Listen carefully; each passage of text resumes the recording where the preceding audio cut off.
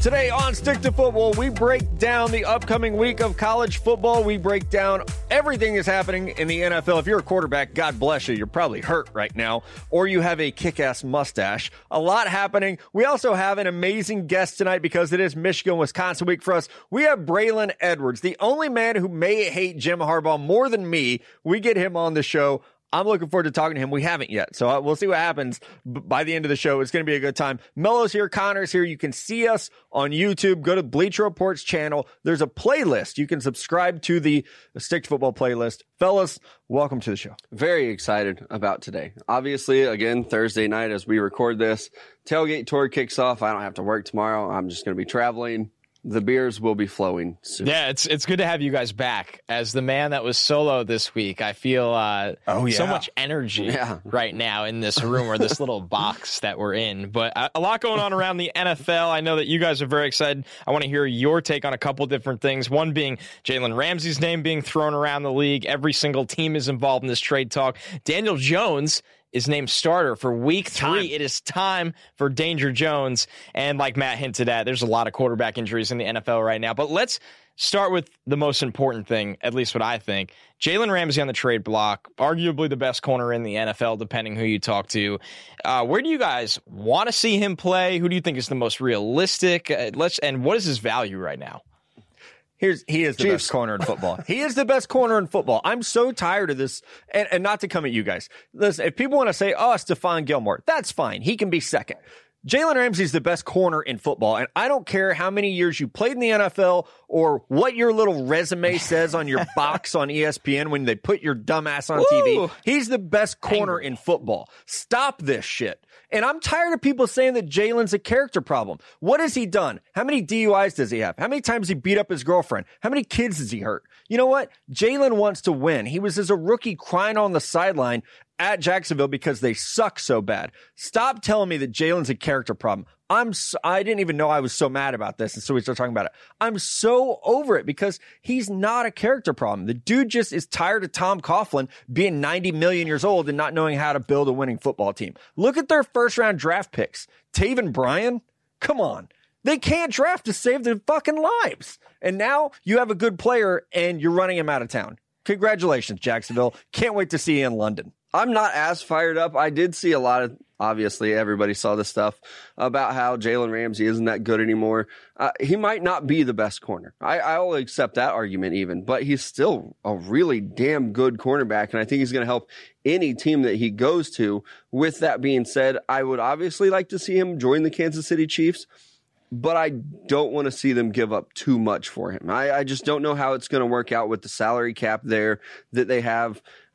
Giving up a first-round pick for him, I don't know. And if it would take more than a first-rounder. For them, because they're probably going to be picking lower than 28 would be my guess. So they would expect more in exchange for him than just one first-round pick. So it would be great, but I won't be upset if he goes somewhere else. And I think there was a long list of teams reported interested in him. That shouldn't surprise anyone when a player of this talent, kind of enters the market. But I think, and I said this on the midweek show, the Eagles make a lot of sense here. They're kind of in that win now approach. They're an aggressive team. They could use some help in the secondary. Of course, the Chiefs in the mix. The Browns kind of rumored to be in this too. I don't understand that. Yeah, that one's weird because, the Browns, a lot of personalities in that locker room. I think what's interesting to me with the Browns is they've made a lot of win now moves when I don't think they have to be a win now team. Now, if they were going after Trent Williams, or if they were in the Laramie Tunsil conversations, I would understand that after seeing that offensive line.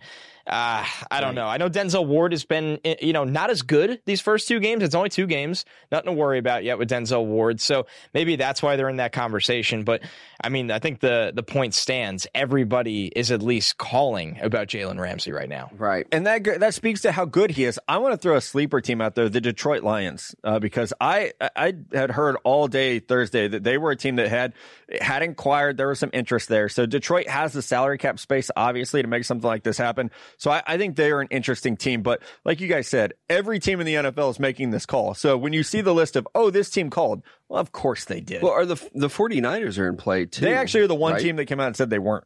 Oh, okay. But that means they probably are. Yeah, right. So, reverse psychology. I would love to see him.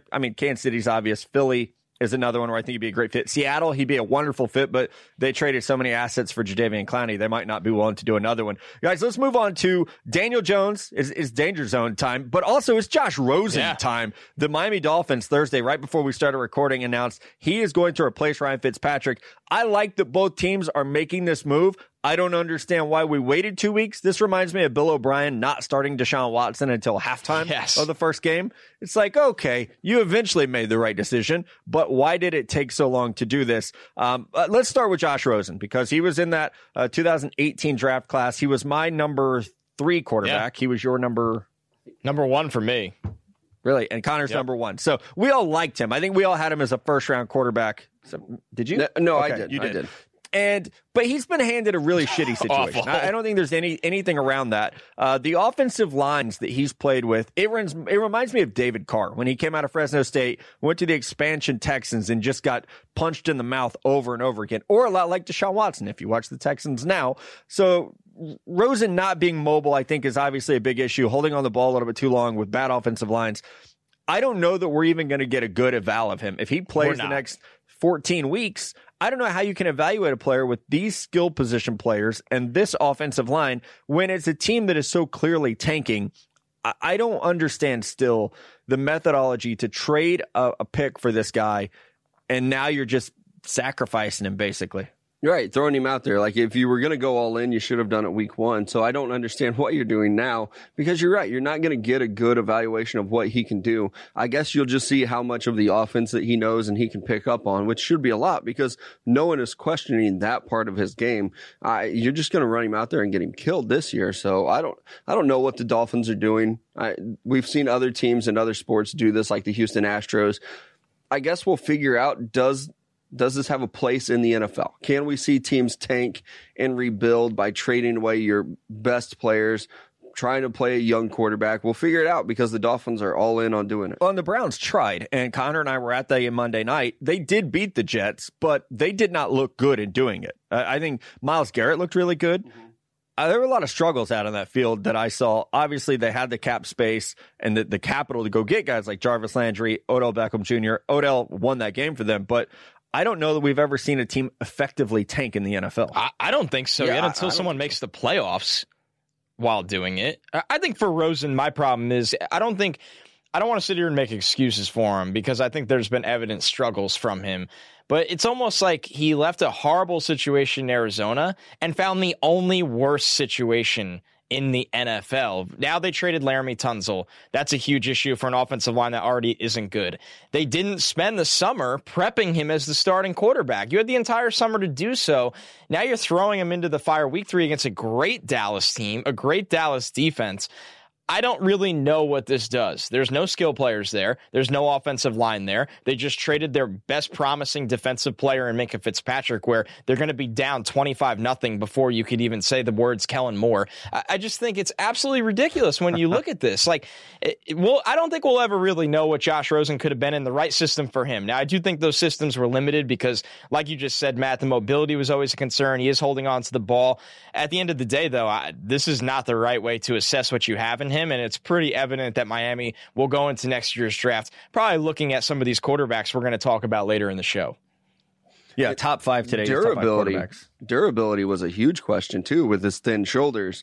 So, I mean, how many weeks are we actually going to see him? Because he already got crushed last year. Yeah, you're just going to blitz the hell out of him. That's all I would do. Yeah, that's all I would do as well. On the flip side of that, guys, Daniel Jones unseats Eli Manning, which I was frankly surprised when this news broke, because Eli seemed to have an umbrella of the Mara family protecting him, keeping him on the field. It comes down, no, he's going to sit. Daniel Jones is the starter headed into Tampa Bay week, excuse me. So I'm excited about this. I really liked Daniel Jones throughout the season. Then I felt like he got overrated. But when we were just talking about Daniel Jones' tools, I liked him a lot. I thought he had a great Senior Bowl week. But at a point in the whole draft process, it flipped. And he went from, this guy's being overrated to, wait, now he's getting underrated.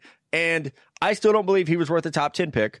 But we're going to get to see what he can do, again, on a team that doesn't have a great offensive line. I don't even think it's fair to only point at Eli Manning right now and say this is the only problem for the Giants. Their defense has been absolutely atrocious, but I will say good on the Giants for getting the first-round pick on the field in week 3 because you need to see what you have there. Yeah, it's a lot like when Eli was there with Kurt Warner and taking his place. I was actually pretty surprised that we saw this move come so early in the season. I thought it would be like week 6 before we saw Daniel Jones. I was not his biggest supporter. I think that all of our listeners probably remember that. I would have liked him in the second round, but he was the first quarterback taken overall. But I'm excited that we will get to see what he can do. Hopefully he can get the ball to Saquon some more because I got him on my fantasy team. And really, when we're talking about the Giants, that's what I want. Yeah, there's two sides of this for me. One, I'm excited for Daniel Jones. I'm excited that the Giants fans get what they want. They get to see him as a starter. Tough task against Todd Bowles. Todd Bowles is not only a very good defensive coordinator, but he's very good against young quarterbacks. Now, Tampa doesn't have this loaded defense, but I think the signing of Shaq Barrett's been big for them. They'll definitely be coached up and ready for Daniel Jones, but it's exciting to hopefully see him give this offense some life. I think on the other side of this goes back to what we've talked about with Dave Gettleman building or rebuilding this Giants team. And this is maybe ownership getting involved. And every time we talk about team building on this show, ownership getting involved is always a bad thing. Why did you keep Eli Manning's cap number on this season? Look at how poor that defense has been so far. They're leaving the offense hung out to dry. Some of that money could have been used to go get, even if you're not going to go after a premier player like C.J. Mosley, one of the pass rushers that went to Green Bay, or anyone like that, keeping Olivier Vernon, even though they got a good return for their offensive line. I think it's just very frustrating team building where we're going to see what this team is like with Daniel Jones, and I think the line's been better, and Saquon is amazing. But I think, once again, they could have been further along in the process if they didn't just give this legacy treatment to Eli Manning for way too long. Yeah, and it'll be interesting. You know, they had 3 first-round picks. We'll see what Daniel Jones looks like. Dexter Lawrence has been, I think, okay. It's only 2 weeks, so I even hate DeAndre Baker's been really struggling. He has. I believe he's only stopped one pass thrown his way. I think he's they've 13 or 14 or something thrown his way. Look, seriously, it's ridiculous. So again, it's 2 weeks. He can't play zone. It's 2 weeks. Yeah, whatever. Things can change, but they have to get a return on investment from that 2019 draft class, or it really doesn't matter what they're doing with Saquon and Nate Solder and guys like that. All right, quickly though, guys, injuries are the big word right now with quarterbacks. Cam Newton is out this weekend. Big Ben out for the year. Drew Brees is going to be out for a little bit. Sam Darnold is at least some encouraging news. Sounds like he's coming back since he gave me his mono while I was in New Jersey Monday night. Appreciate taking one for the team on that one, Sammy. But the injuries are concerning. And so, the Panthers, we get to see Kyle Allen this weekend. I'm excited for that. Kyle Allen against Kyler Murray. That's going to be fun. And a little rivalry there, actually, between the two of them. I was going to say, yeah. Melo's guy, Mason Rudolph, is taking the ball in Pittsburgh for the rest of the year. Teddy and Taysom will be splitting it up in New Orleans. But, man, if you're a quarterback right now, it is not a safe place to be. And it, once again, I think speaks to how important that number 2 quarterback is for every team in the NFL. Yeah, and like you mentioned, later, we're going to break down the top 5 quarterbacks. These teams might be looking pretty heavily at this draft because even guys like Drew Brees, Ben Roethlisberger, they're old and they might say they want to come back. But that team is going to have to deal with, we have a quarterback who is a very old veteran quarterback coming off of an injury. That's not usually something you're wanting to deal with if you're in an organization. So these teams looking at these young quarterbacks, they might start to get some hungry eyes there and really looking at what the draft has. It's like Stick to Football's reclamation weekend right now. I'm rooting for Josh Rosen's big return. Matt's got Teddy. Melo's rooting for Mason Rudolph. It's like, let's go. Backup quarterback weekend. Figure out what these guys have finally. Yeah, and I mean, we get to see Lamar Jackson against Pat Mahomes. So not head to head, obviously, because they both play quarterback. But I'm excited for that game. Arrowhead home opener of the year, and Lamar Jackson comes into town. He's like the second hottest quarterback in the league right now. So we'll get to see if he stays a prince or not on this one. It's blind review time. This segment's staying. I know we have 5 people that love it. So it's going to stay. Is it? So it's not going anywhere. Mello, we have Titans at Jags Thursday night. Take it away. And I have double-checked this. The game is actually in Jacksonville, so we don't have to worry about that mess up happening again. I like the Titans, and I like what they're doing. I think that the Gardner Minshew hype, we're going to see it wear off because tonight I'm expecting 2 interceptions from Gardner Minshew. This Titans defense just made him look like the draft prospect I thought he was. They're doing a great job, the Titans are, getting after the quarterback, playing great defense, and they're putting Mariota in position to succeed, and that's why we see him have a big game here on Thursday night. Derrick Henry obviously helping out, much better prospect than I thought he was going to be. He's actually able to produce on offense. I love what he's doing, and to be able to see A.J. Brown have the game that he had last night was absolutely amazing. Yeah, I will say, I thought Tennessee did a great job really setting themselves up as maybe the team to beat in the AFC South. This Mike Vrabel defense is just nasty, and I know it's against Jacksonville, but being able to shut down Leonard Fournette and really go against a pretty good offensive line. And again, to your point, Mello, Derrick Henry continues to make me look like an idiot because I did not think this guy had what it took to be an NFL starting running back. This system is so perfect for him. He's showing the deep speed. Remember last time those two teams played, he went for 99 yards. We saw it again last night with more big plays from Derrick Henry. Yeah, Derrick Henry finding the end zone for the third week in a row to start off this NFL season. One final note, though, from me, guys, as we recap this game. Tip of the cap to Jalen Ramsey for playing all out in what he basically knew was his last NFL game in a Jacksonville Jaguars uniform. Yeah, very interesting to see him run off the field after that game.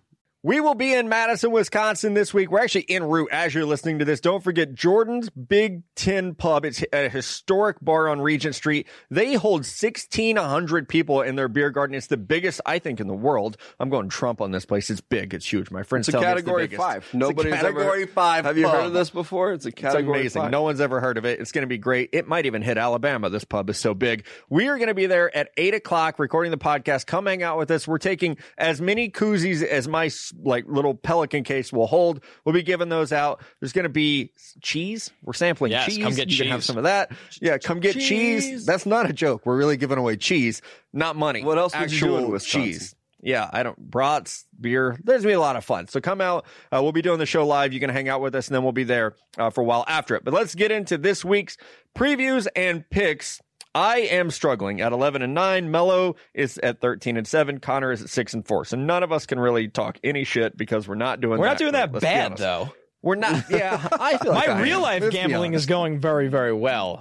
This segment, so not great. I'm actually back even now, so I'm feeling very good about that. All right, number 10 Utah -4 at USC. The over/under on this one's 52.5. That feels high to me, given that we've seen now USC in back-to-back weeks look a little bipolar offensively, and Utah has such a great defense. Our guy Zach Moss is just going to run the rock in this one. I'm taking Utah to cover, and I would actually take the under on this one. I agree with you. I hate when that happens, but I agree. The -4 on Utah, I think that they're going to cover that pretty easily, but I don't expect a lot of points here. That Utah defense is salty. I think that USC is going to give them a real true test because they're going to spread the ball out. They'll try to get things done in the running game, but you saw what BYU did, and they just said, okay, you want to do this air raid offense? No. You're going to have to run the ball on us.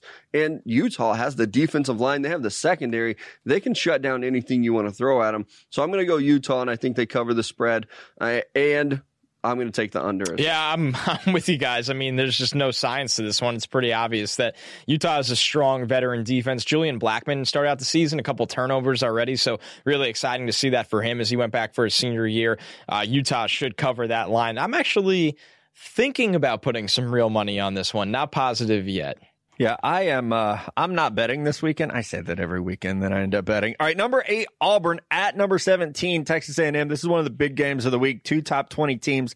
A&M is favored in this one, -3.5, which surprised the hell out of me. The over-under set at 47.5, so a little bit of offense expected.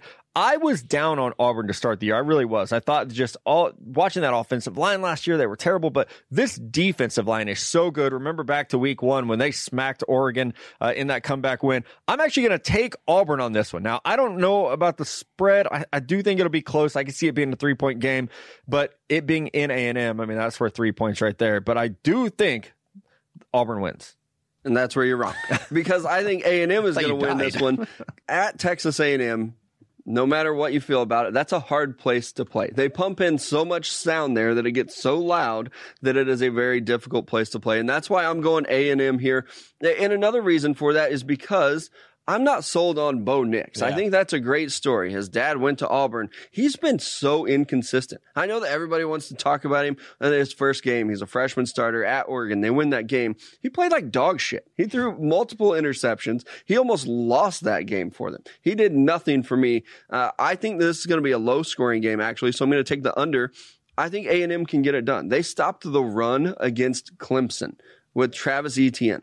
I don't think that Auburn can get the run game going against A&M, and I think that Kellen Mond can score more points here. So I'm going to take A&M, who is the favorite in Las Vegas, 3.5 points, but the lower-ranked team. So that's not really an underdog, I guess, but I am going to take A&M. Yeah, in the real-life gambling world, this is a game where you look at and you say, hell no, not touching this game. I took Auburn because I think they can cover that 3.5 line, but I don't feel great about them in this one for the reason you just said, Mello. Are we really getting excited right now over Bo Nix? I think it's more of a story than a talent. I do like Auburn's defensive line a lot. I think Derek Brown up front is obviously the dude to watch. But, I mean, this is a game where A&M, you got to kind of win this one. You need a big win at some point. This is their chance to get one. It is definitely a chance. Here is one that I got to find a way to watch this. Oklahoma State at number 12, Texas. Texas is favored by 5.5. The over-under is at 72.5. I'm going to take the over on this one. It's amazing. I think Texas wins. I do think they cover. But I'll say this, and I'm writing about him. It comes out Friday morning, so check it out, my scouting notebook. I love Hubbard from Oklahoma State, the running back, Chuba Hubbard. That dude is a stud, and I don't know if Texas can stop him because they really can't stop anyone. I will say I think the Texas offense has looked better. This is a 6:30 game. DKR should be rocking, and we know that Texas can score points. Sam Ehlinger, almost 1,000 yards passing, 11 TDs. He's been more effective on the ground game as well. I think people are bought in a little bit more, but can Texas stop Spencer Sanders? Can they stop Chuba Hubbard? Can they stop Tylan Wallace? I don't know. I think you looked at my notes. Like, do you see what I have highlighted as my first? No, I wrote about it today before I even saw you. Whatever. So. Ghost Rider Mellow here. I'm just going to turn my screen. Matt can't cheat off of me anymore. Right. Okay, Lefko. Oklahoma State scares me. They really do because they're such a high-powered offense, and this Texas defense sucks. They have nobody that can cover in the secondary. Caden Stearns does not look like the same Caden Stearns. Exactly. Whatever that means. They make me very nervous, and I have no idea how Texas is going to stop Chuba Hubbard. He's very good catching the ball out of the backfield, and he's run for 200 yards, I think, twice this season already. Throwing Spencer Sanders at quarterback, everything is just leading up for an upset. I don't like the way it feels. I would not bet any money on this game because Texas is the 5.5-point favorite. I think Texas can get it done. But, man, I'm nervous about it. As a Texas fan, and if I were a bettor, I would stay away from this game. Very nervous, but I am going to say Texas. If it were in Stillwater, I would be even more terrified. Once again. If it were in Stillwater, I better not. I was going to ask you guys, hasn't Texas lost to Oklahoma State on their own field 5 times in a row now? It's been bad. I don't know about 5 in a row. But I know you're right. I know it's really bad. I went back and forth on this game the entire day. In terms of the spread, I think Oklahoma State covers. I actually am going to pick them to win this game. I'm sorry, guys. The guy for me is Tylan Wallace. I know they haven't played anyone yet, and even when they have, they've actually been, the defense has given up their points. I think Sam Ehlinger is probably going to have his way in this one. I just think Tylan Wallace can have a 150-yard kind of day receiving against this Texas secondary. Them being on the road, even though they've won at Texas a lot, makes this one tough. But I really like the upset in this game just because it's a mismatch kind of opportunity. And I've actually seen the line on this, depending on where you look. You can get it at 5, you can get it 5.5, or you can get it at 6. So it's kind of all over the place right now. You can find it for 9.5 right now. That's juicy. I might put money on that spread. Texas minus 9.5. I would put it on Oklahoma State, right? Yeah. There's no way that Texas beats them by 10 points. Text our guy in Vegas. Yep. Right. Okay. I mean, almost everybody is 5.5, 6. There are people out there that have it at 9.5. And if you can find it too, you can go online. It's out there. I would put money on it that way because Texas might win. They're not going to win by double digits. All right, number 7, Notre Dame at number 3, Georgia. probably the biggest game of the week. Georgia, though, is favored by 14.5 points. The over-under at 57.5. And boys, I am all over Georgia. This game, though, I think is a good scouting matchup. We get to see Andrew Thomas against Julian Okwara. We get to see Jake Fromm against a pretty good Notre Dame defense. DeAndre Swift against a similar crew.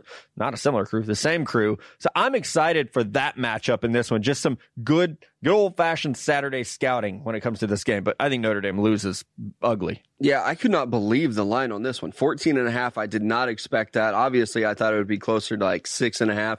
But I do think Georgia wins, and I do think Georgia wins pretty easily. I don't know that I would bet against the spread on this one, but I will take the Georgia Bulldogs. That is a fat line. I think, when you look at the games of the week, you'd probably go to this one and say, I'll take Georgia to cover by at least a touchdown. But more than 2, it's rough. I'm picking Georgia to win. Don't love that number. That's a lot to cover, although wouldn't shock me if they actually blow out a top 10 team on their own field. Yeah, absolutely not. All right, the game we will be at, fellas, number 11, Michigan, at number 13, Wisconsin. They're going to be jumping around. Wisconsin's favored in this one, minus 3.5, which is basically home field advantage. The over-under is 44.5, the lowest that we've seen this week in the top 5 games. And if you see me Saturday, I'm going to be wearing this sweet-ass retro Wisconsin t-shirt because I'm rolling with our guy JTT and the Badgers. I don't think Michigan can stop him. Wisconsin coming off a bye. Yeah, I know Michigan is too. But Jonathan Taylor, we've seen limited touches from him so far this year. I think they're getting him ready. They were saving him for this week when he's going to break out with one of those classic 250-yard games that we've seen from him over the course of his brilliant career. Already 4,000 yards rushing in college, and he's just going to add to that this week. Only 35 carries headed into this game. Yeah, and our guy Adam Kramer says that he wants to hit that record. He wants to break it. He's after Rondane. This is his chance, and I think this is really his chance to get on the Heisman hype. I think he should be up there. He's one of the best running backs in the country. This is his opportunity. If he can go for 250 plus, which I definitely think he can against this Michigan defense, then we'll have to talk about him as a Heisman candidate, as a true Heisman candidate. I'm going Wisconsin as well. I just don't see how Michigan can compete. They struggled with Middle Tennessee State, and they struggled with Army because they couldn't stop the run. Now you have to face one of the toughest run offenses in the entire nation in Wisconsin. I think Wisconsin controls the clock. I think it's going to be close, but I definitely think Wisconsin wins. Yeah, you're asking Shea Patterson to go on the road, a really, really tough place to play, and kind of carry that offense. I don't love it. I don't love that at all. Wisconsin all the way for me. I think they've surprisingly gotten good play out of their quarterback, Jack Cohn from New York, this year already. He hasn't turned the ball over in the air. And just JT, go have your Heisman moment. Go beat Michigan. And, man, this is a game for Jim Harbaugh. Got to have this one. But I don't think it happens. I think Wisconsin wins. Yeah, I think so too. Mello, you have your underdog. This is our super underdog locksmith game of the week to bet your money on because I don't have the nuts to bet my own money on. I'm going with Northwestern. They host Michigan State. Michigan State cannot score points. Northwestern likes to stop people from scoring points. This is going to be a very low-scoring game, and the spread at 6.5, there might not be anybody that scores 6.5. This might be like a 3-6 game. I'm putting my money on Northwestern here because I don't think Michigan State can score double digits against this defense. I think it's going to be very low scoring. Michigan State probably pulls off the win, but I would not be surprised if we're looking at a very low scoring game, like a 10-13 type win. I'm telling you, put your money on Northwestern this week.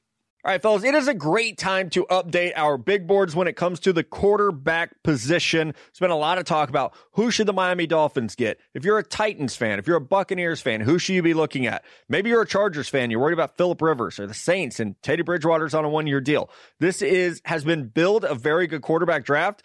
I'm going to tell you, I don't know that it will be. And that's why I'm going to start at number 5 on my list. I'll give you my 5, then Mello, then Connor. We didn't talk about that in the break. That's how we're going to do it.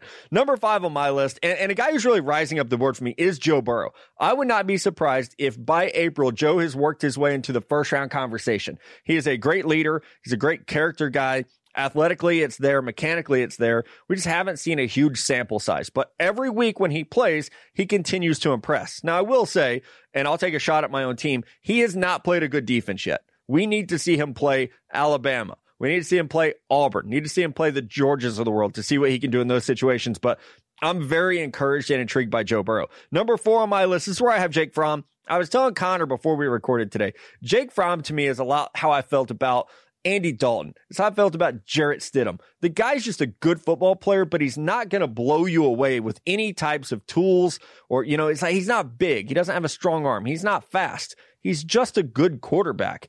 Now, that's going to work for some people and not others. So I think when we talk about Jake Fromm, he's going to be good for some teams, not everyone. So that's important to remember. Number 3 on my list, this is where I have Jordan Love from Utah State.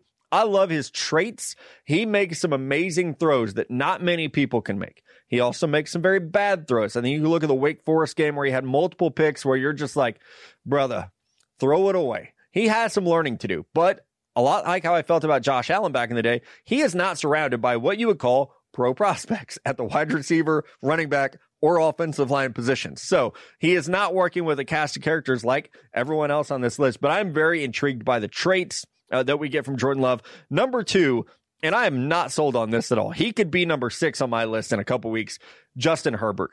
I know he looks the part, but God, I get Blaine Gabbert feels when I watch him play. Like I get PTSD watching him. He's big, he's tall, he's athletic. He just doesn't come across as very tough to me. There's not a lot of moxie there. The Auburn game especially, I really felt like he kind of folded down the stretch. I don't believe in Justin Herbert, but the physical traits are absolutely what we're looking for. If you could build a quarterback, they would probably have a lot of Justin Herbert's traits, more than anyone else on this list. And at number 1 for me, with a bullet really, is Tua. I know there have been doubters out there who, Tua's not tall enough. He's 2 inches taller, maybe 3, than the guy who was just drafted number 1 overall. People say he's a lefty. So was Steve Young. So was Michael Vick. I really don't care that he's left-handed. I don't think it's that big of a deal. He is so accurate. And I don't know if it's because he's at Alabama and we're tired of them being good that people can't appreciate that Tua is just good at football. He's accurate. He's a good leader. He's a good kid. He's a good athlete. He's everything you should want in a franchise quarterback. So Tua is tops on my list. Yeah, and I'll dive in right here with my number 5. I'm going with Jordan Love, and he is at 5 because at times you'll watch him. Even like I watched his Michigan State tape last year. I watched him against Wake Forest this year, and it's like, holy shit, some of the throws that he makes, no one else can make. And then some of the throws no one else would even try that because it's stupid and it's triple coverage. It's just not making sense. It's like Drew Lock. Yeah, there's a lot of talent there, and he's at Utah State, so maybe the coaching hasn't been great, but I do want to see what he can do. I'm intrigued by him. I'm not in love with him. Like you said with this quarterback class, I don't love it. I don't think it's as great as we all thought it was going to be. I do think there's one quarterback at the top, and then there's some other guys that will maybe even be fighting like a mid-first round pick. Number 4 for me, I am going with Jacob Eason. I still haven't got to watch a lot of his game. There's just the Washington games are like 10:30 at night here. So it's hard to do. I have to try to record it and watch it on Sunday mornings. So I haven't seen a lot, but what I have seen so far, I am impressed with, but I do need to see him do it against some good quality defenses because he's been a little bit inconsistent too. So I want to take another look at him. Number 3 would probably be where like a different tier of quarterback. I like Jake Fromm, and he doesn't wow me. But I think a lot of that is the offense. He's not asked to do a lot besides, hey, turn around and hand it to one of our 4 running backs who are going to rush for 100 yards. If we just keep doing this, we're going to win games, and that's what Kirby Smart does. Take care of the ball, we'll run the ball, we will win games. So I like Jake Fromm, and I think that he does make a lot of really good throws with touch, with arm strength. He's not asked to do a lot, so a lot of people are down on him. And the same concerns with Justin Herbert as you have. I don't know what quarterback he really is. At times, he doesn't seem like he's ready to lead a team and be the face of a franchise. The Blaine Gabbert comment, I think that's absolutely perfect. He really reminds me of a Blaine Gabbert type quarterback, but he's tall. He has a strong arm. He's athletic. So he's going to be up there for everybody on draft boards. And then the number 1 guy who I do think is head and shoulders above now is Tua. Him coming out healthy, I was very low on him, and even at the start of the season, I did not have him as my QB1. But him being healthy with his legs under him, showing some arm strength this year, the touch and the accuracy was always there, but being able to show some arm strength, he looks absolutely amazing. And I wanted to credit a lot of his receivers for what they're able to do, but he does a very good job of getting them the ball and getting it to them in stride. So we can see a Henry Ruggs and Jerry Jeudy take off and do what they can do. I really like Tua, and I think he is probably going to be the first, if not second pick in this draft. Yeah, you look at this draft class, guys, and I know 2018, we were all over the place how we felt about those top 5 quarterbacks, and we all had different rankings. Last year, a lot of the same thoughts. This year, it feels like it's going to be the same. All 3 of us have Tua right at the top. I think that's undisputed, but I'll start right at 5 here. I do have Joe Burrow at 5. I really like the steps Joe Burrow has taken.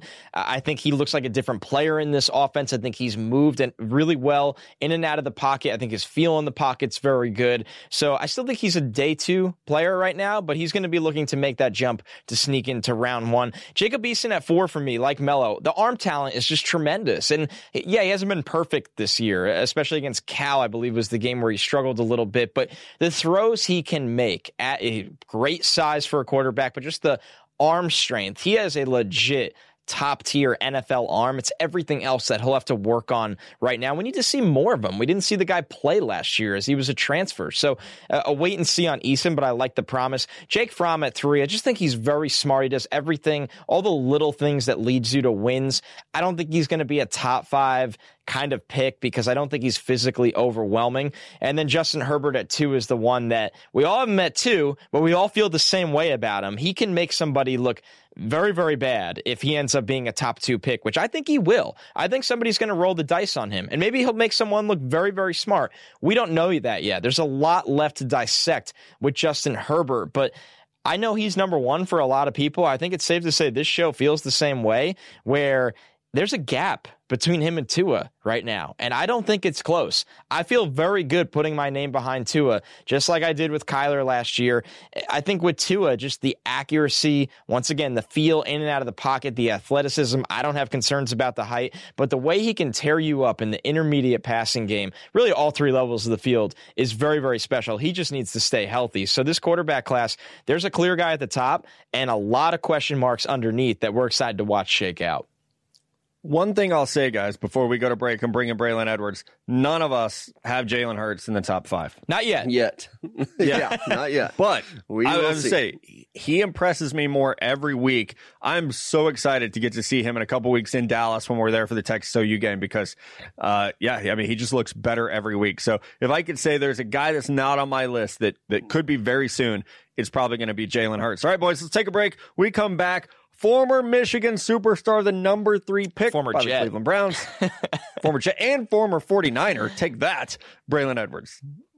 We are joined by a player I actually loved. We're the same age. So as I was coming up through high school and college, I was watching him every Saturday. Braylon Edwards, who was a stud at Michigan, was the number 3 pick in the draft. I was not picked in the draft. You were, though, Braylon. Thanks for joining us, man. First question I want to ask you, though. I want to jump right into this because it's like hot in the news right now. You were quoted as saying Michigan is light years behind Ohio State. Do you feel that way still? Do you want to backtrack it, or you just want to keep pushing that envelope? I'm not backtracking on anything I say. I said what I said, and I meant, and I stand by it. The reason why the comment came about is one, we're 14-1 in the last 15 games. Also Ohio State every year is a team that is on the verge of going to the Final Four or having a team that could possibly go all the way. We, on the other hand, have not been and are not. What I mean by light years behind, let me break it down, is it's not a hardball thing. This is a Michigan since Lloyd left thing. This is a identity thing. When you look at the teams, let's just stay with Ohio State. We don't have to go to Oklahoma, Clemson, Georgia, Alabama. Let's just look at Ohio State. What they do is they stay consistent to their identity. They're going to get guys up front that get pushed, that are extremely talented athletes. Their cornerback, their secondary usually is going to be a top 3, 4, 5 in the country each year. But that's not it, because Michigan has been able to compete defensively over the years. We've had a lot of really good players. You look at from Jake Ryan and Frank Clark all the way till now, Rashawn Gary, Devin Bush in the league currently. It's the offensive side of the ball. When you look at the teams that have the success, the Clemson, instantly you think of Deshaun Watson. You think of Trevor Lawrence. You think of the running back Etienne. You think of the 2 wide receivers they have now, Diggs and the other kid. You think of Alabama. You think of Jalen Hurts. You think of Sims, the running back they had before. You think quarterbacks that were up for the Heisman. You think running backs that have won the Heisman. You think Oklahoma, 2 quarterbacks that have won the Heisman, one that possibly is going to win the Heisman. You think every team that has had success in that Final Four championship level has had a quarterback that was either up for the Heisman or was first team all conference or was up for the Maxwell Award. You have a running back that is arguably up for the Doak or arguably up for or won the Heisman. And you have stud wide receivers at some point. That's been Michigan's Achilles heel for the past 14 years, is they don't have those players on offense. And that's what I mean by light years behind. In order, they keep asking this question, is this going to be the year that Michigan does it? They haven't done it yet. They haven't come close to doing it yet. And it's because of the offensive side of the ball. Every year for the last 12 years, Michigan has been asking the same question. Who's going to quarterback? Like every year, last year, Shea Patterson had a statistically not too bad of a year. Comes back this year for his 5th year. What's the question? Is it going to be Shea? Is it Dylan McCaffrey? Is it Joe Milton? Who's going to be the running back? Name the last time Michigan's had a stud offensive player. I'll tell you when. It was Denard Robinson in 2012. That's 7 years ago. Devin Funchess was really good. I didn't like the move to wide receiver in high school and in college. I think he should have stayed at tight end. It would have been better, but to each his own. Outside of those two, you've had some pretty decent players. Karan Hickman was a decent running back. Amari Darboh and J.U. Chesson are pretty decent receivers. But you don't have those guys that you're looking at before like, yeah, this guy's going to win the Blitnikoff. This guy's going to be up for the Doak. And that's what I mean by light years behind. Every year Ohio State is going to have a J.K. Dobbins, an Ezekiel Elliott, a Carlos Hyde, J.T. Barrett, Justin Fields, Haskins, Benjamin Victor. The list goes on. Braxton Miller. The list goes on. That's the difference, I think, in the play. We're getting great defense. We have people that want to go to Michigan. The brand is back.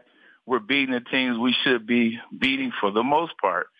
It's the switch on offense. We don't have the consistent, or for that matter, any players that are explosive and game takeoverish.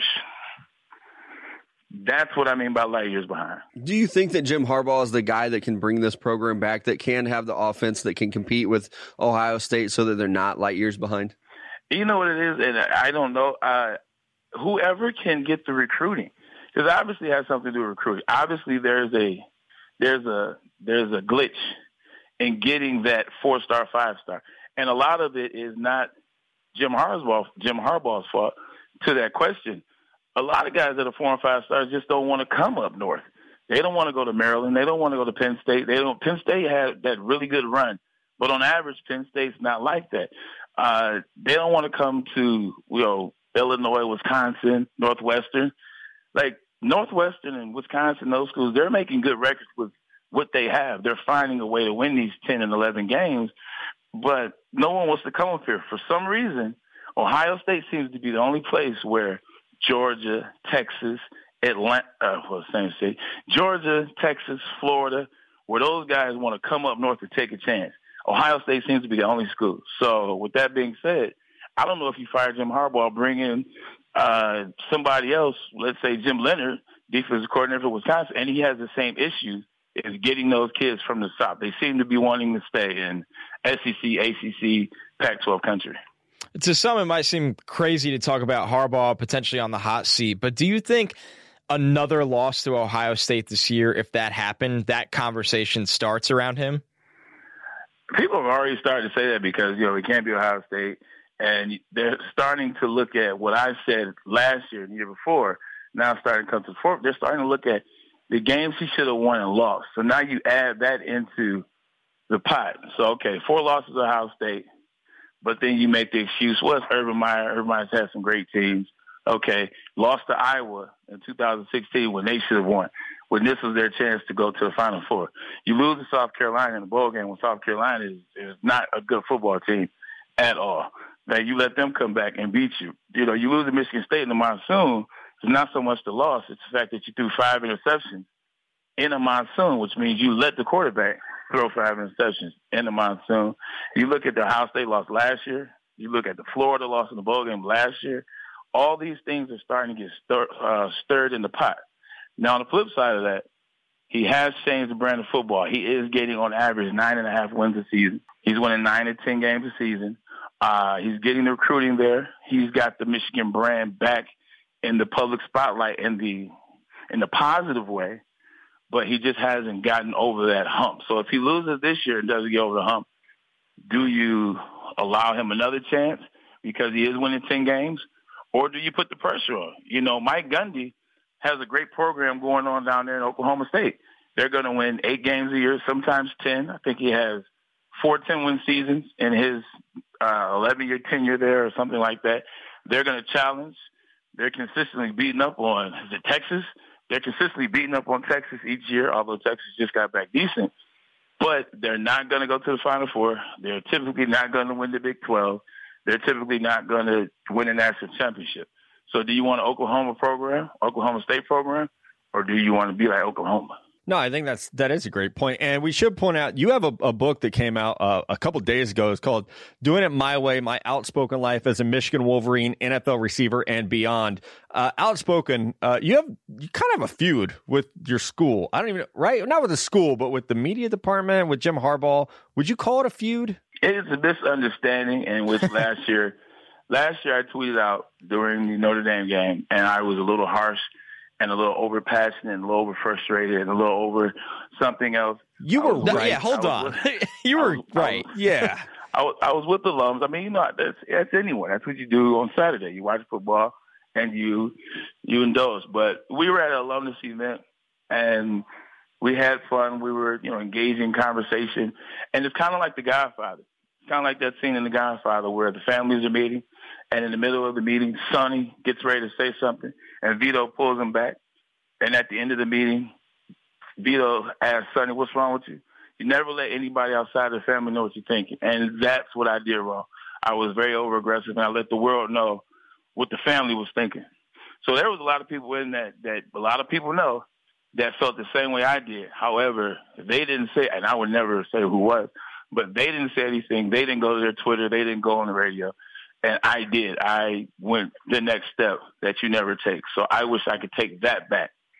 And I wish, especially talking about the kids, indirectly, like specifically at the kids. However, what I said came to light. They almost lost to Northwestern, should have lost to Northwestern. They did lose to Ohio State in a very embarrassing manner. They did lose to Florida in another embarrassing manner. They come back this year. They almost lose to Army. So a lot of things that I did point out were true. You just don't say it in that manner. So that's what I would like to take back.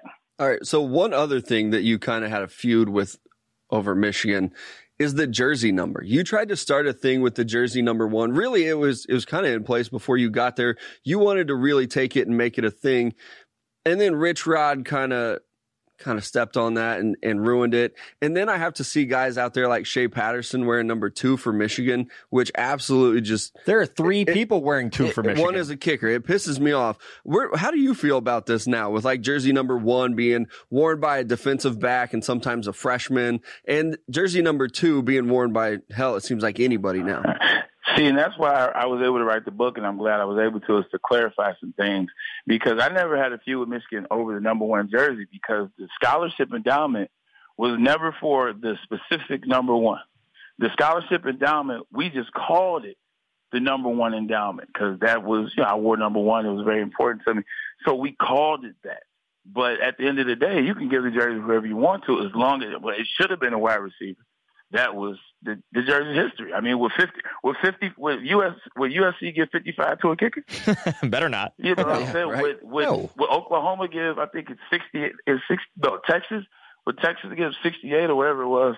But anyway, my thing was it should be a wide receiver, and then they should be very understanding of the pressure that comes with that. Like even though I wasn't probably the only one that had to earn it. After I did, I kind of set a new precedent. It was, you got to earn it. I came in with 80. I worked my tail off. I did everything I was asked to do to get 1. And then when I finished, I had all the records. I had friendship. I had learned to be a leader. I had learned to be a teammate. I had learned e pluribus unum. So, that's what I learned. And so I wanted to be that way. Rich Rod comes in and wants to give it to a DB as a bargaining chip. Brady was always good about it. He gave it out once. He gave it to Funches, but that was after Funches that played well and won 9 other numbers.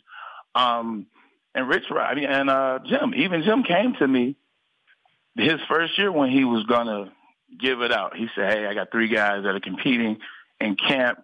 And this was 2015. So I got 3 guys that are competing in camp. What do you think about whoever wins? I'll let them wear the number. And I told him, I said, it shouldn't be about fighting to wear the number. Like, it should be someone that you think deserves the number. I said, but you're the coach, so I'm going to support you. Gave the number to Kakoa Crawford. What does Kakoa Crawford end up doing? He transfers. So, and then now Ambry Thomas is wearing the number, who's a pretty good defensive player. There's a lot of talent there in him. See a future. He was a good kick returner. Actually had a touchdown last year in the Notre Dame game, the game at which we speak.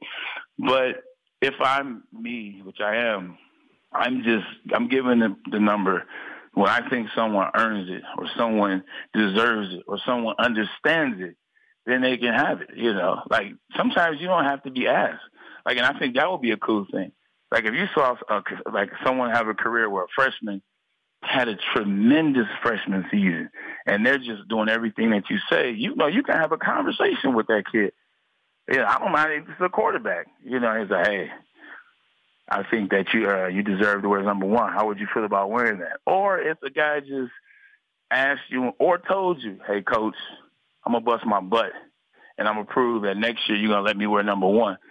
Like, things like that deserve the number. Just here's the jersey. It's available. I'm old fashioned. It's more like how LSU is with 18. Like, that's an honor. It's a big deal. Exactly. And there's history with it, right? 55 at USC. You can go down the list of all Americans that have worn 55, first round draft picks, et cetera, starting with Julius Sayal, and the list goes on. So, that's why I stand there. It's his team. He can do as he likes. I just wish that the number was appreciated more so that the person wearing it would be that would play at a higher level. Because you can't, and once you understand something, you can't understand that. You know it is, and you play from that. Braylon, counting both college and NFL, who's your favorite coach you ever played for? Obviously, is the head coach. Yeah, head coach, yep. If it's a position coach, is Eric Campbell. Okay. He's my wide receiver coach at Michigan. He's now wide receiver, offense coordinator for the Bowling Green. But I would say Rex. But that would be like a 1A and B. Rex, because of my career and how it happened and when I got there, where we were, et cetera. Like, Rex was great. He let players be men. He treated men as men, and they played the game like men. They stayed out of trouble, quotations for the most part. Stay out of trouble. They were good fathers, good husbands. They came in, did work, put in work. They put the team first, and we had a lot of fun with it. 1B would be if I were drafted to the Seahawks when I was young and I played for Pete. Pete would be my favorite coach. Pete Carroll is an amazing coach. He's an amazing person to be around, but he loves kids. And he loves young players and kids. That's why you'll see him revamp his team a lot. Like, you pay attention to his track, like his trend, he gets rid of guys. As soon as they hit that 5-year mark, like, he's looking to move them, or 4 years, or that's when people start battling. Look at Earl Thomas. Cam got hurt. Look at Richard Sherman. Look at Sidney Rice. Sidney was hurt. Look at Golden Tate. Like, he loves you when you're young. And then he tries to move you because he tries to keep it fresh. It's that USC model. It worked at USC. So I got to feel like if I was drafted to Seattle when I was younger with him, I would have had a lot of fun with him for 5 years. Yeah, exactly. That's about as long as Pete keeps you around. You mentioned kids, and that triggered something that I want to ask you about. Hopefully you watch The Office or you won't get this reference, but you're like the original Scott's Tots, man. I don't know if enough people know about this, that you donated $10,000 to 100 kids in Cleveland when you were drafted. You gave out 100 scholarships, not laptop batteries, actual scholarships to kids. I don't know how that doesn't get talked about enough in an era where it seems like too many players are in the news for negative things. I think it's because the negativity overshadowed it, but at a high level. I was talking to my mom about this yesterday. She's like, I've thought this forever, but the times that I say I had controversy or I got myself in into some hot water. Let's use that term. Where I got into the incident outside the nightclub with LeBron James' friend. That incident isn't a big incident. Because, 4 guys tried to jump me. Obviously, they didn't win. I know how to fight. Sorry, I grew up in Detroit. But that incident carried no weight until the article added LeBron James' friend. So if you read the article, it looks like Braylon Edwards and LeBron got into a fight. Oh, wait, let me read the whole article. Oh, he got into a fight with LeBron James' friends. Then they interviewed LeBron, that year. So now you got that. Like, that's Braylon Edwards and LeBron. That's national headline. Fast forward to the DUI in New York. It's 1, a DUI. 2, it's a DUI in New York, of all cities, the media cat. 3, it's a DUI in New York after we won Hard Knocks that year. So the Jets were definitely in the national spotlight with the DUI. And then you had the whole Revis holdout. Then you had Rex Ryan and his wife and their interesting interests. Then you had, that was when the reporter came out on Brett Favre and said Brett Favre was sending inappropriate pictures. So all these things were surrounding the Jets. Like, the Jets became the team to talk about media-wise. So when I got my DUI, it fit right in there with that, and it was blown up. So now when you do something like, donate $1 million to kids, you follow through, which the program started in Cleveland, just way before I even got to New York, it's like at the back, it's like page 7. But this right here is page 1 and 6. So, I think that's what happened. I think there's a lot of people that appreciate it, especially those kids. One of the kids, Michael Gundich, he was a head designer out in Nestle for the past 4 years. Wow. And now he started his own company, man. So I'm so proud of them.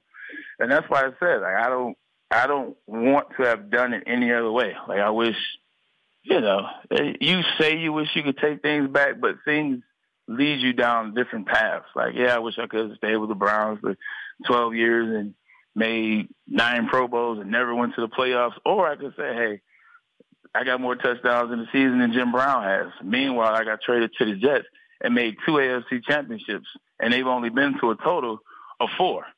And I'm a part of 2 of them. So, you take everything with a grain of salt. Things are fun. I did it my way, right? That's what the book says. I have to ask you, is your favorite, I grew up a Jets fan, so like your touchdown against the Patriots, is that your favorite NFL memory? You're talking about the playoff touchdown? Yes. After you carried out the Dennis Byrd jersey. I love rest in peace, man. I was able to get a chance to know him a lot that season. He spoke to us a bunch of times, and I was there for the whole playoff run. He was, just a great guy. He's so much fun. I remember actually when I came back from the team after getting the DUI, and I came back and talked to him, and he just was as good a person as you could be. He said, hey, I understand. He said, at the end of the day, team first, just get back, team ball, don't worry about it. You're human. He punched me in the stomach a little bit. He said, see that it hurt, right? Because you're human.